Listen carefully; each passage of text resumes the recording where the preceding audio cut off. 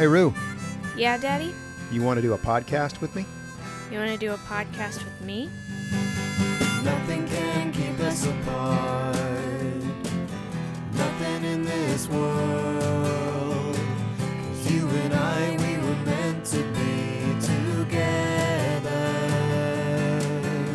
Welcome to Rue and the Preacher Dad, where a preteen That's me. and her pastor dad That's you. talk with each other about big stuff and the little things that matter. In this episode, we'll be talking about life during a global pandemic, how we feel emotionally and mentally, God's role in all of this, and even life when this subsides. Whew, sounds good. You ready to talk it out, Rue? Are you ready to listen? Always.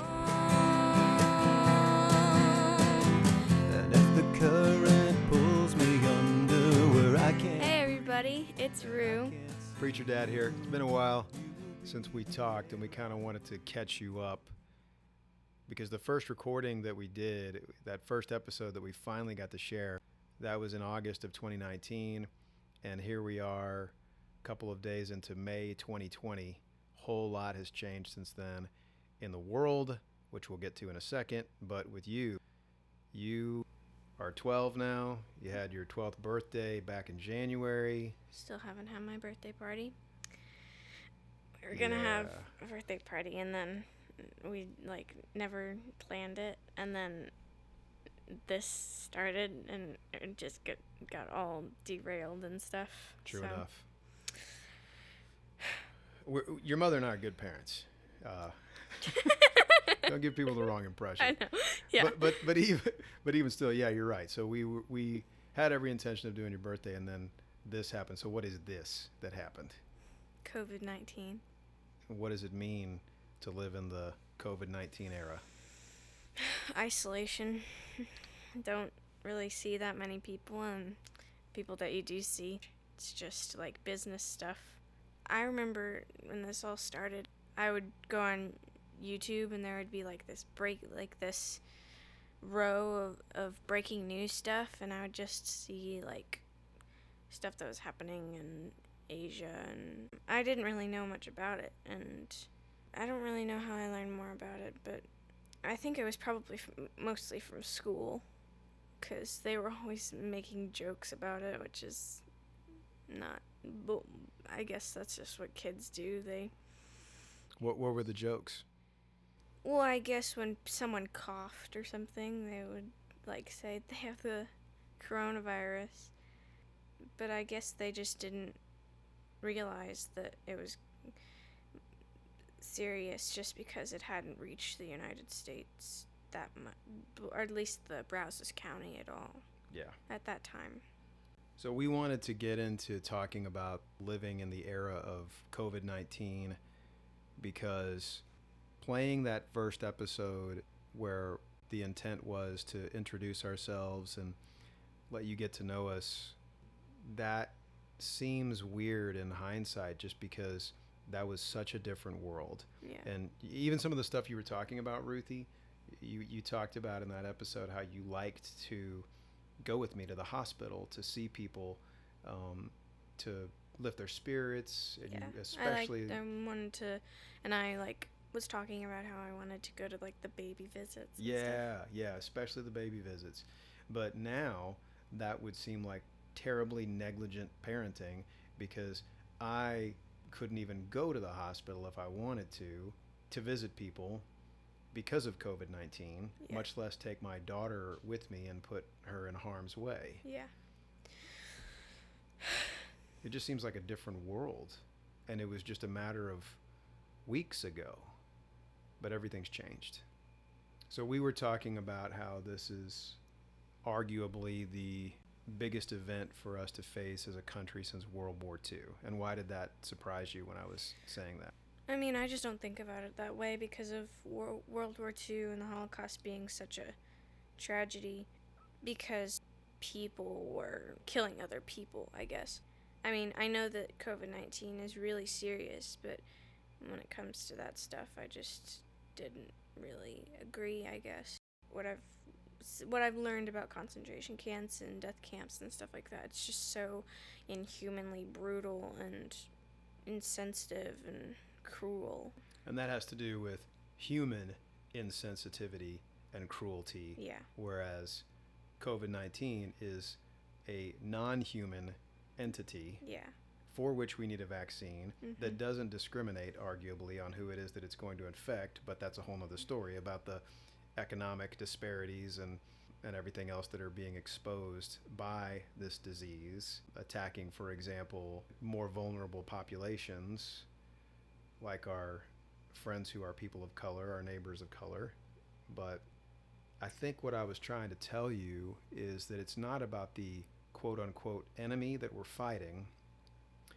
It's about what we're facing as a country and how we deal with this. Yeah. In World War II, it was about the same narrative that we're facing today of, quote, we're all in this together, right? Yeah. And that meant in World War II, pooling our efforts and resources to be able to fuel an economy that would take care of the war effort, and men going off to fight because we hadn't figured out that women are tougher than men yet, and women going into the workplace to be able to fuel that militarized economy and all these kinds of things. I'm just when you said like they hadn't figured out that women are tougher than men yet, I imagine women coming into work and like working harder than the men, and then when the men come back from the war, everyone's like, just go home and mind your own business. Yeah. It's like saying that to the Yeah. men, and they did a better job than you will ever do. Well, that's funny that you mentioned that, because actually when I went to go visit our friends in Fort Worth, the McCracken family, and Marcy was in a play, and it was about a short play about a town where the women went and worked in the factory that the men used to work in during the war effort, and then when the men came home from the war, they were asked to leave and just go back to working in the home, so to speak. And some of their responses, the women, were relief in the play, but a lot of the responses were, no, I'm good at this. This is my calling. Yeah. Right? Yeah. But unfortunately, they didn't have a choice. Yeah. So the we're all in this together thing when it comes to COVID is about sheltering in place and to raise awareness about how contagious this virus is, so that we can all work together to prevent its spread. That's the we're all in this together thing, but we're still divided over that. And so it's difficult how we're facing this as a country. Well, yesterday you seemed really, really down when I saw you in a moment there on the couch, kind of in a slump. And when I asked you what was wrong, you said, I just want to get out of here. It's not that I want to get away from my family, though. It's okay if you do. Being here in this house all the time, spending every minute of every day in here with y'all, it's just, I don't know, I just want to be able to see different people. It's gotten to that point where it's just kind of depressing. But you were saying that despite being an introvert, you consider yourself an introvert. Yeah. Despite that, you crave social interaction, that you've reached this enough is enough point. Yeah. I miss my friends, and I miss the people who I usually talk to, like, every single day. You miss going to school? Yeah. What do you miss about it? My teachers, especially my ELA teacher, and most of my teachers have been, like, watching me on the internet and stuff like that, with, like, our music stuff that we've been doing. Yeah. And they're just, like, really supportive of me, and I wanted to see them again. Yeah. I was talking with your mom about that, how you being on the news the other day for that Free Music Friday thing on KBTX would be the kind of thing where when you went to school the Monday after that, your teachers would be going, hey, that was great, and not being able to see them sing your praises. No pun intended. Kind of a downer. The people that saw me emailed me, but still not the same. There's something about seeing their face, but still having a screen between you. Mm-hmm. It's just not the same. Well, a memory that I keep close to my heart as we're going through this is one of the last things that you got to do socially before shelter in place and everything else. You got to go to First Friday in downtown Bryan with a friend of yours, and I just remember the two of you having a great time, but I also remember at some point when it was kind of crowded, walking around the street, the two of you would hold hands. And that's just something that you don't get while we're having to be 6 feet apart from each other at the least. And I know that you need that. Yeah. Human touch is so important. That's why, for example, when it comes to passing the peace in church, there are many of us who yearn for that, who that's the only human touch we might get in a week. Yeah. And when that's gone, it starts to weigh on you, how much you miss it. Well, with that in mind, what do you miss about church? I like talking to the regular people that I talk to there. People that are older than me and say hi to me every Sunday, and my friends who sit with me. We all sit together in one of the back rows every Sunday and talk, and my book buddy, who is basically my mental support. We talk to each other about the books that we read. She got me into a lot of the books that I read. She got me into Twilight. She got me into the I Am Number 4 book series, and we just talk about those books all the time, and it's really fun to talk about them, and yeah. What do you miss about being at church versus being at home for church?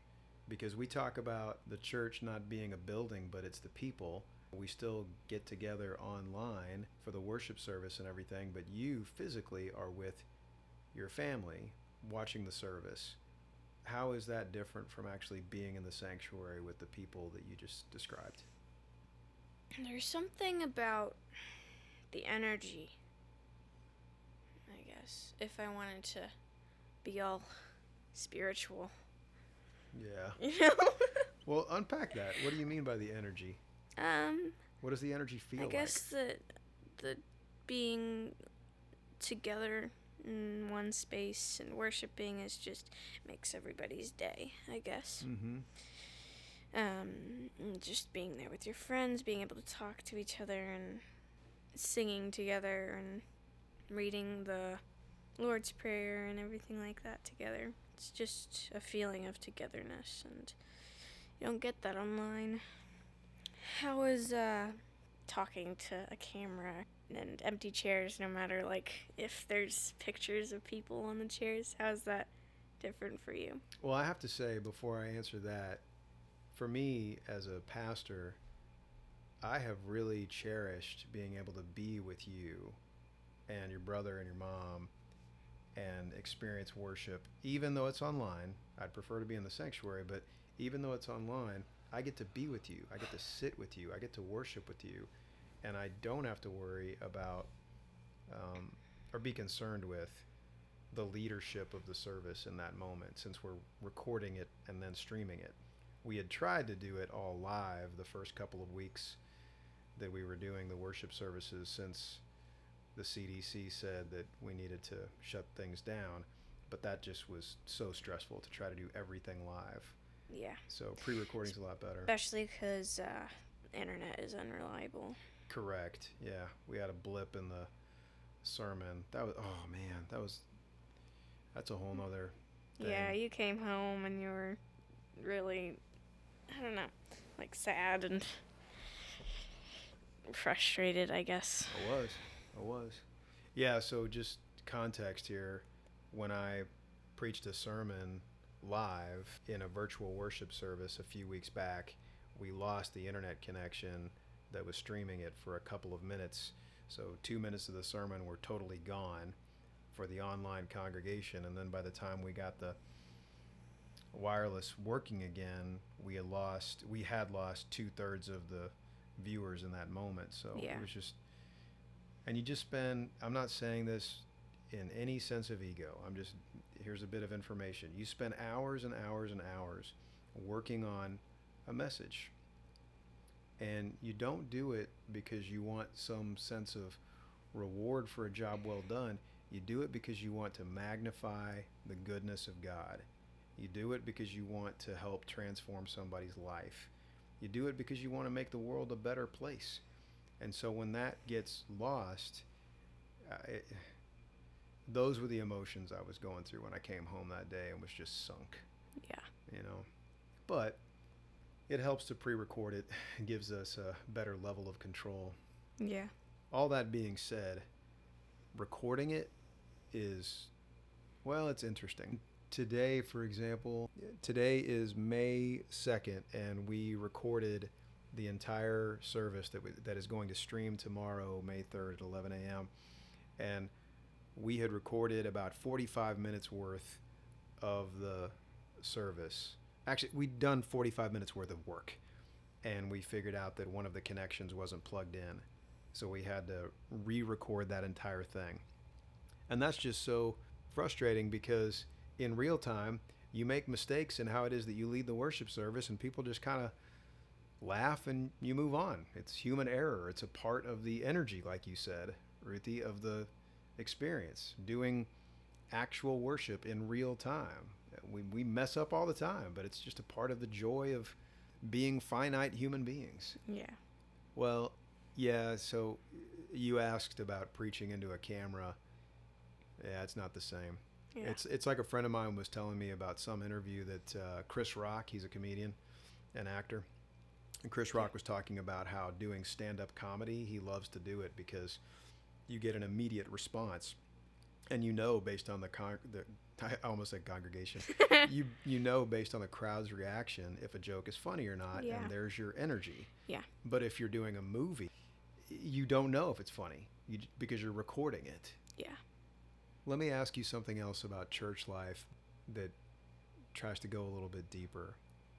Under the circumstances of quarantine and shelter in place, furloughing and job loss, food supply chain being disrupted, healthcare being rattled, to put it mildly, funerals happening where people literally can't attend, Yeah. and everything in between. This causes people to ask questions. Questions like, where is God in all of this? And I'm wondering, how is God working in all of this? Do you ever think about that? I think I've thought about the fact that prayers aren't always answered the way you want them to. The way you want them to be. And I was thinking that this is just a theory, because some of this Christianity stuff is still kind of mysterious to me. But you were saying that some people think that God made this happen, and I was thinking that maybe God is like letting it happen to an extent, I guess, so that we can learn to, for example, like cherish human life a little more and evolve in different ways and work through it together, and it doesn't kill you, makes you stronger, which isn't very appropriate at this time, but I feel like it sums it up a little bit in as far as like our country as a whole, or our planet as a whole is concerned. If this doesn't like totally destroy us, then it could help us in a way. What you just said brought to mind my favorite book of the Bible, which is Job. I always thought it was pronounced Job. That's exactly what I was going to say. There was a kid in the youth group that I served before coming here who thought you pronounced it Job. But there was also a kid in that same youth group who thought that Pontius Pilate's last name was pronounced Pilate. At any rate. Or Pilate. Yeah. Pilates. Yeah, Pontius Pilate. So Job, the whole story of Job, these terrible things happen to this man, and he is considered to be the most righteous, devoted to God person that there is. It's my favorite book of the Bible because there's so much there. It's such a mystery. But here's the thing. A stereotypical interpretation of Job is that God does these terrible things to Job. But God doesn't. In the very first chapter, what happens is the angels and Satan with them come to God, and Satan wants to put Job to the test to prove that Job isn't a righteous, devoted man, that he will turn his back on God. And God says to Satan, go ahead, because God knows that Job is a good man. Now, the tension in that, based on what you just said God isn't making this happen, but God is allowing it to happen. Likewise, God allowed Satan to inflict all these horrible circumstances on Job that flipped over his whole life in the most catastrophic ways. But he stayed strong. He stayed strong. Yes, he got frustrated, he got angry, and he even lashed out at God. But in that lashing out at God, God speaks to him, and there's this ironic comfort that comes through the whole thing, and there's resolution at the end of the story. And it's much more complicated than my summation right now, but that's what came to mind. And I think that there's a tension like that in what's happening right now. Like you, I do not believe that God creates horrible things to happen. Certainly not things to inflict pain on people. But I do think that there is a degree of God allowing for things to happen throughout the world so that something new can come of it. Yeah, I was telling you earlier that people that are saying or think that God is doing this, it reminds me of Greek mythology, all the gods lashing out at humans because they do stuff to anger the gods and stuff like that. Mm-hmm. I will never be able to keep up with that kind of stuff because this is getting off topic, but like there's so much stuff about like titans and gods and like, are you a titan or are you a god, and what's your story and why are you marrying your sister and stuff like that. but I can't imagine God being among all those other, being thought of as just another one of those Greek gods and goddess. God. Yeah. Right. God is not, as I have said many times, a puppeteer that keeps us on a string. Yeah. There is free will. There is the notion of us being placed where we are in this particular beautiful context that we're in this flash of time that is our life. There's something to that where we are empowered to make the most of it. There's also a comfort that comes in knowing that God is with us every step of the way. And so even though what we're going through right now with this COVID-19 stuff and all the effects of it, I know that God is with us and working a new thing in the midst of it. We'll see how it is that we are going to come out at the end of this whole thing. But there's going to be a birth of something new. We'll just have to see what it is. That reminds me of how when volcanoes are up, they make new land. Now there's a good image. Why don't we end on a lighter note then? Let's say all the shelter-in-place ordinances are lifted. Magic. All the physical distancing is over. More magic. There is a vaccine, and it's accessible to everyone, no matter what. And magic and wizards and Where's witches. the first place you're going to go, and what are you going to do? If I had a car, and... Well, by the time this is over, you'll probably be 16, and maybe you can drive mine. I would go to every single one of my friend's house and give them a hug. I think one of the first places I would go is to your Uncle Mikey's barbershop. Get a haircut. The sportsman in Oh, Austin, I get need a haircut haircut right now. And then after that, I would give him a big hug. Probably before it, too. Yeah. Well, I'll have to think a little bit deeper about what I want to do when this is all behind us. But I love your answer, because seeing friends and giving them hugs, that's everything. I'm thankful that I can give you a hug every day. So thanks for talking to me. Thank you for talking to me. So good people, thanks for listening to us. We love talking with each other and being able to share a little bit of our highs and lows with you, and our conversation is a gift. So again, thank you. And if you want us to be talking about particular topics, we'd love to hear from you. So let us know, and we'll do our best to talk up the things that matter. Sound good, Rue? Sounds good. We are invincible together.